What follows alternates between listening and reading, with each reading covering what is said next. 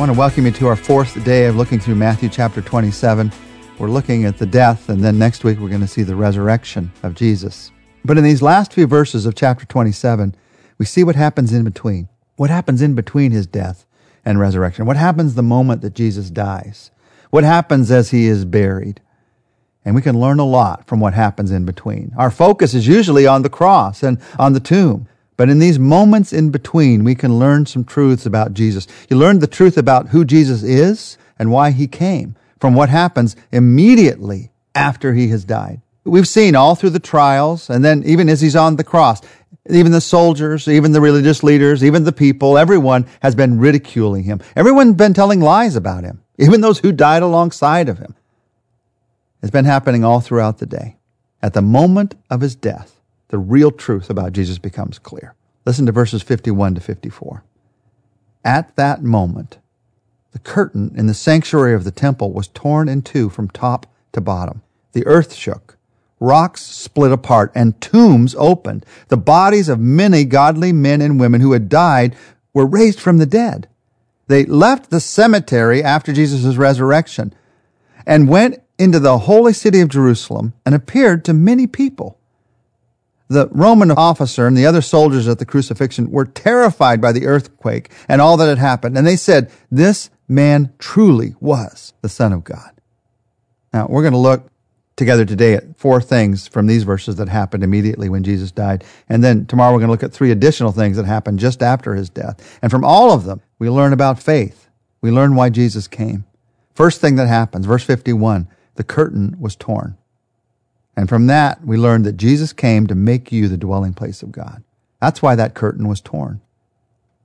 When Jesus cries out with this loud voice, he gives up his spirit. At that moment, the curtain in the temple is torn in two from top to bottom.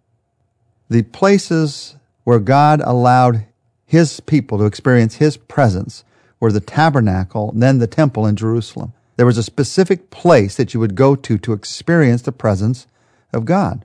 And if you've studied this, you know that in the temple there was the outer room where sacrifices were made, and then there was the inner room, or the Holy of Holies. That was where the ark was. That was where the presence of God was said to reside. And only one person, the high priest, was allowed to enter that holy place of God's presence, and him only once a year to offer sacrifice for the sins of the people. After he'd made purification for his own sins, he went in to offer a sacrifice for the sins of the people. And in fact, before he went in, they would tie a rope to him so that if he went in and he had a heart attack or something happened and he died, the others could not go in. Only the high priest could go in. Anyone else who went in would suffer death. So they realized if he went in and he died, you couldn't get him out for a year until the next high priest went in. So they tied a rope to him so they could pull him out in case he died when he was in there. That's how holy this place was, this dwelling place of God. And the moment Jesus dies, this curtain, this thick curtain that separates the two, it's torn in two. It's not separated apart. It's torn in two. It's one solid curtain from top to bottom. This miraculous moment of God declaring, in essence, God is declaring, I am changing my address. Instead of my presence residing in this temple, I'm tearing this curtain apart to say that because of the death of Jesus and the resurrection of Jesus that is coming, I'm now going to go and reside in the hearts of men, in the hearts of women. That is where I'm going to live. You are now the temple of God. You are now the tabernacle of God as a follower of Jesus. His Spirit lives in your life. And the tearing of that curtain was saying that that's exactly what God had intended all along. That the temple, the tabernacle, they'd been looking forward to this moment all along. The true Holy of Holies is your heart. And the fact that God wants to reside in your heart. Now, how can he do that? You're an imperfect person. They had to make all these sacrifices, all these sins to make sure it was a purified place. He can do that because Jesus made the sacrifice. And when Jesus finished the sacrifice, when he gave himself for us, at that moment, the curtain was torn. What an amazing moment. That's the first thing that we see happens in these verses. The second thing that we see happens is the earth shakes. There's this earthquake that happens. From that, we're reminded of the truth that Jesus, why did Jesus come? He came to set creation right. And his death shakes all of creation. At the second coming of Jesus, all of creation will be changed. There will be a new heaven and a new earth. We know that At the sin of Adam and Eve, there was a fall of not just Adam and Eve, but all of creation. All of creation was affected by their sin. All of creation lives with the results of their sin. That's why we have earthquakes. That's why we have wars. That's why we have natural disasters. Both the sins that we commit and also the sins that we've committed that have affected this creation cause us to realize this is not a stable place. This is not a place to live for eternity. Well, Jesus shook all of creation even when he died. And it's a symbol to us. It's a reminder to us that one day he's going to shake it again. Once more it will be shaken, the Bible says in the book of Hebrews.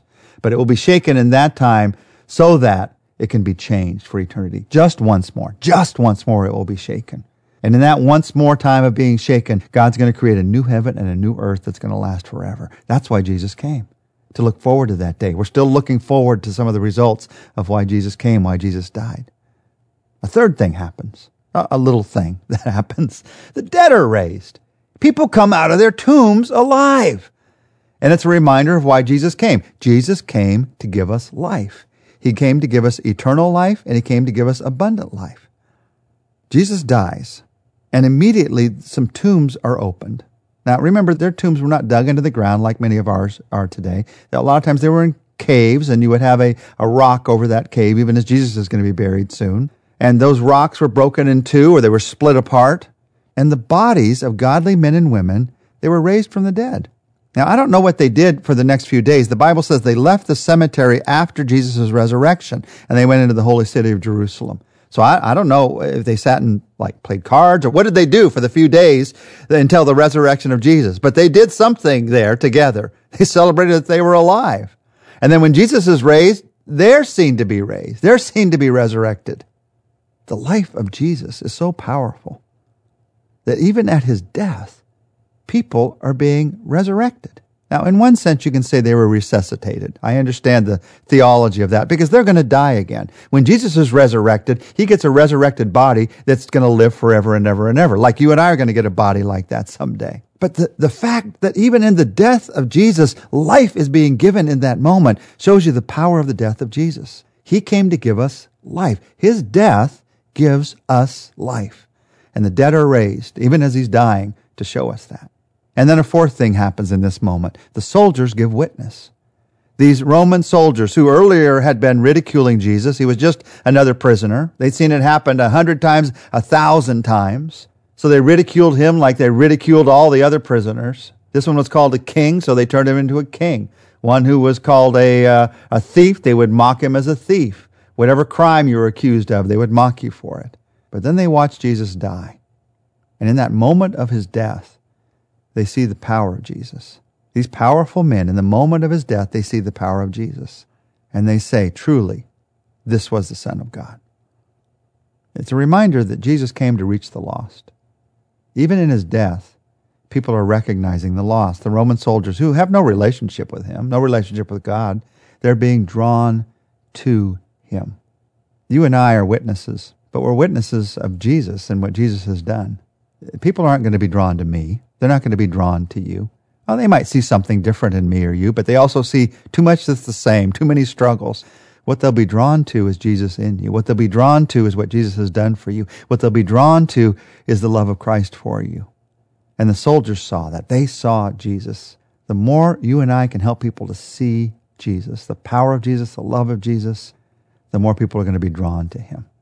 In this moment, powerful men are invited to see his power. Whatever the need of my life, the truth of who Jesus is, it's going to draw me in that moment. That's what happened the moment that Jesus died. It tells us who Jesus really is. Let's take a moment to just give him praise. Thank him. Jesus, as we pray, we thank you for who you are. And we thank you that even at the moment of your death, we're reminded that you came to live in us. You came to make of us a dwelling place, a temple. We're reminded that you came to set creation right, that even now the way that it is, it will not be that way. One day there'll be a new heaven and a new earth. Once more it will be shaken. We're reminded that you came to give us life. Even in your death there is life. We're reminded that you came to reach us when we were lost. You came to reach those who are around us who are lost, who don't know you. You're giving a witness still today. And we're grateful.